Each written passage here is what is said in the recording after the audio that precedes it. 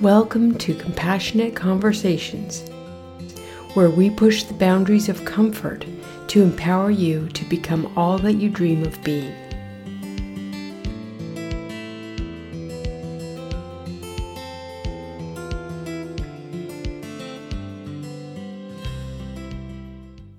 I have some homework for you for the holidays.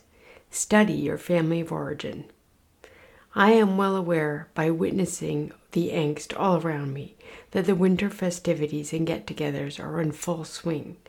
Between obligatory work parties, friends gatherings, and family dinners, some people feel like running off to the woods and holing up in a cabin until the whole thing is over. I would like to help you reframe family gatherings as a chance to grow. Over 25 years ago, I had the incredible fortune to be taught by one of the greatest authorities on family systems therapy, the late Dr. David Freeman at the University of British Columbia. Dr. Freeman became my mentor and guide on how to be an effective therapist, and over 25 years later, he still is. He inspired me so much when I was doing my MSW that I went on to complete a 2-year postgraduate training at Pacific Coast Family Therapy Training Association, which he helped found in Vancouver in the 1980s. By the time I had finished that training, I was completely confident in my abilities to carry on the tradition of family systems therapy with my own empowerment style added on. I can still remember sitting in his class just before the winter holidays after learning to become curious and non-judgmental with my own family of origin. He smiled at all of us and said, "I realize that most of you will be spending time with your families over the holidays. Just be warned, you will forget everything you've learned here and go right back to being a kid when you're there, and that's normal. We'll have lots of material to work with when we reconvene in January." In other words, no matter how much therapy you've done working through your unfinished business with your family of origin and how evolved you feel you have become in relation to these relations, when you all cram together for the holidays for an intense period of time, your reptilian brain will take over, your fight, flight, or freeze reactions, and you will have a very difficult time using your neocortex, or your rational mind, to get you through the visit. Why, you may ask?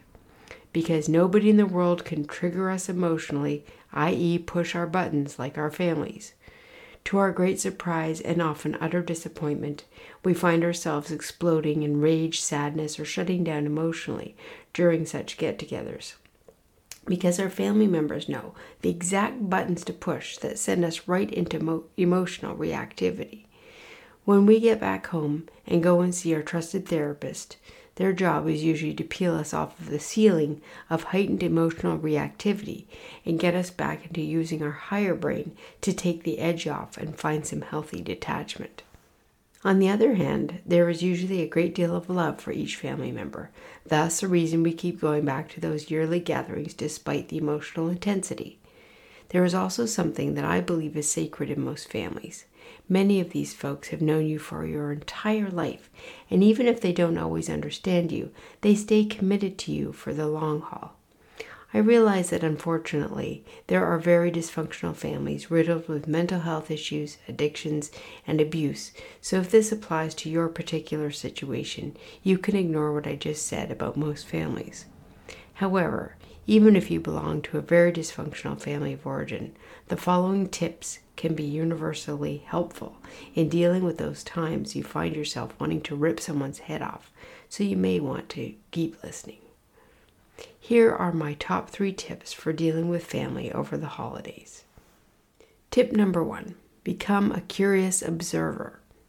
In my family systems training, one piece of sage advice was to take a step back while with family and do your best to become a curious observer of family members. The more I study Buddhism and mindfulness techniques, the easier this becomes. For example, when meditating, you were instructed to watch your thoughts and emotions rather than be swept away by them. The same is true with family. Pretend you're an investigative journalist covering the story of this particular family and study them with curiosity. Here's an example to give you the gist of how this works.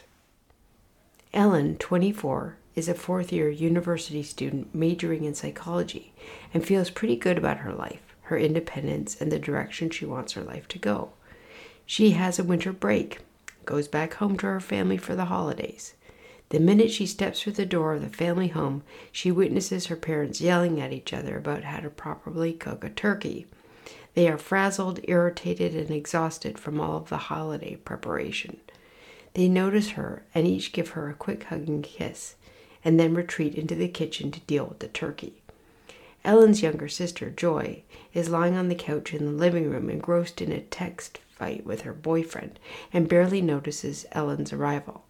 Ellen is now quite angry at her family because she just flew across the country to be with them, and they're all caught up in their own dramas and aren't giving her the warm welcome she expects and wants and feels she deserves. She's about to explode and scream vicious words to all who can hear when she remembers what her therapist told her to practice during this visit. Curious observation. So she puts her stuff down and locks herself in the nearest bathroom, where she takes a few deep belly breaths and says to herself, "This is a chance to see my family in a whole new way and to let go of my emotional reactivity, which has been a long-standing habit pattern ever since I was little. I am in fight or flight mode, and I'm going to keep breathing deeply until I feel grounded in my body, and then I'll go back in there with them and practice being a curious observer." Once she has calmed down, she decides to become curious about her parents' stress levels and why they are so emotional. She goes into the kitchen, sits on a chair, and says to her parents, "I'm so glad to be home for the holidays. I see how much work you're putting into this dinner, and I can only imagine how stressful it is to cook a huge dinner for all the guests coming tonight. How can I help lighten the load on you guys?" Her mother begins to cry and runs towards Ellen and says, "Oh, honey, I'm sorry, I'm so distracted. I'm so glad you're here. And yes, it would be great if you could give us a hand. We're in over our heads. Can you clean, cut, and prepare the 3 vegetable dishes so we can figure out the turkey and dessert?" Ellen gives herself a mental pat on the back for detaching herself enough from the situation to realize that her parents' behavior had nothing to do with her at all. And when she practiced being curious and non-reactive, she received the affection she was longing for and also had a chance to give back to her parents and lighten their load. Then Ellen decides to try the same technique with her younger sister Joy, who is now off her phone and sitting on the couch looking really sad. Ellen sits down next to her, wraps her arms around her and says, "Fighting with the boyfriend?" And Joy cries in her sister's arms and tells her the whole story of the fight and how hopeless she feels about the relationship. Ellen just sits there with her until she's done crying and says, "I've been there too, sis. Relationships can be so hard sometimes."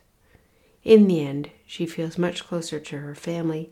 They all help with dinner preparation and end up having a great evening. Tip number 2. Take regular breaks to reduce emotional reactivity. Another trick I'm sure you're all familiar with when the going gets tough is to take a time out. When I teach this to my clients, I have them straighten their arm outright and put up their hand, pretending it is a mental stop sign. Then I instruct them to get away from the potentially explosive situation for at least 10 minutes so they can avoid acting out and saying or do things that they would regret later. From the previous example, you can see that Ellen practiced taking a time out almost immediately after arriving at the family home to de-escalate herself emotionally and avoid being hurtful towards her family members, and it worked. Her therapist warned her before she left. You will have to take as many breaks as you need while you're back home to take care of yourself emotionally and not cause harm to your loved ones. As it turned out, Ellen ended up taking a minimum of 3 breaks a day while spending intense family time with her relatives. Things really amped up when her grandmother showed up, took one look at Ellen and said, "You've gained weight, Ellen. May I suggest you skip dessert?" Tip number 3. Take notes for future therapy sessions. Another great technique for staying out of family drama and acting as the mature adult you see yourself to be when you're not around family is to bring a journal or a laptop with you, and each evening before you go to bed, write down at least 5 things you learned about your family and yourself that surprised you. This helps keep you in a curious, more detached state emotionally so that you can actually enjoy the time you spend with relatives. Here's an example from Ellen's journal from her first night back home. 1. I learned that when my family members are emotionally reactive, they aren't able to be here in the present moment. I also learned that it's not personal or about me in any way, and the best way to approach them is to lower my emotional reactivity so that I can be present for them and for myself in a way that feels good. 2. I learned that my younger sister is having a hard time navigating romantic relationships, and that I can be of help by reaching out and sharing what I have learned with her about this part of life. I also realized that it's not my job to fix things for her, nor can I.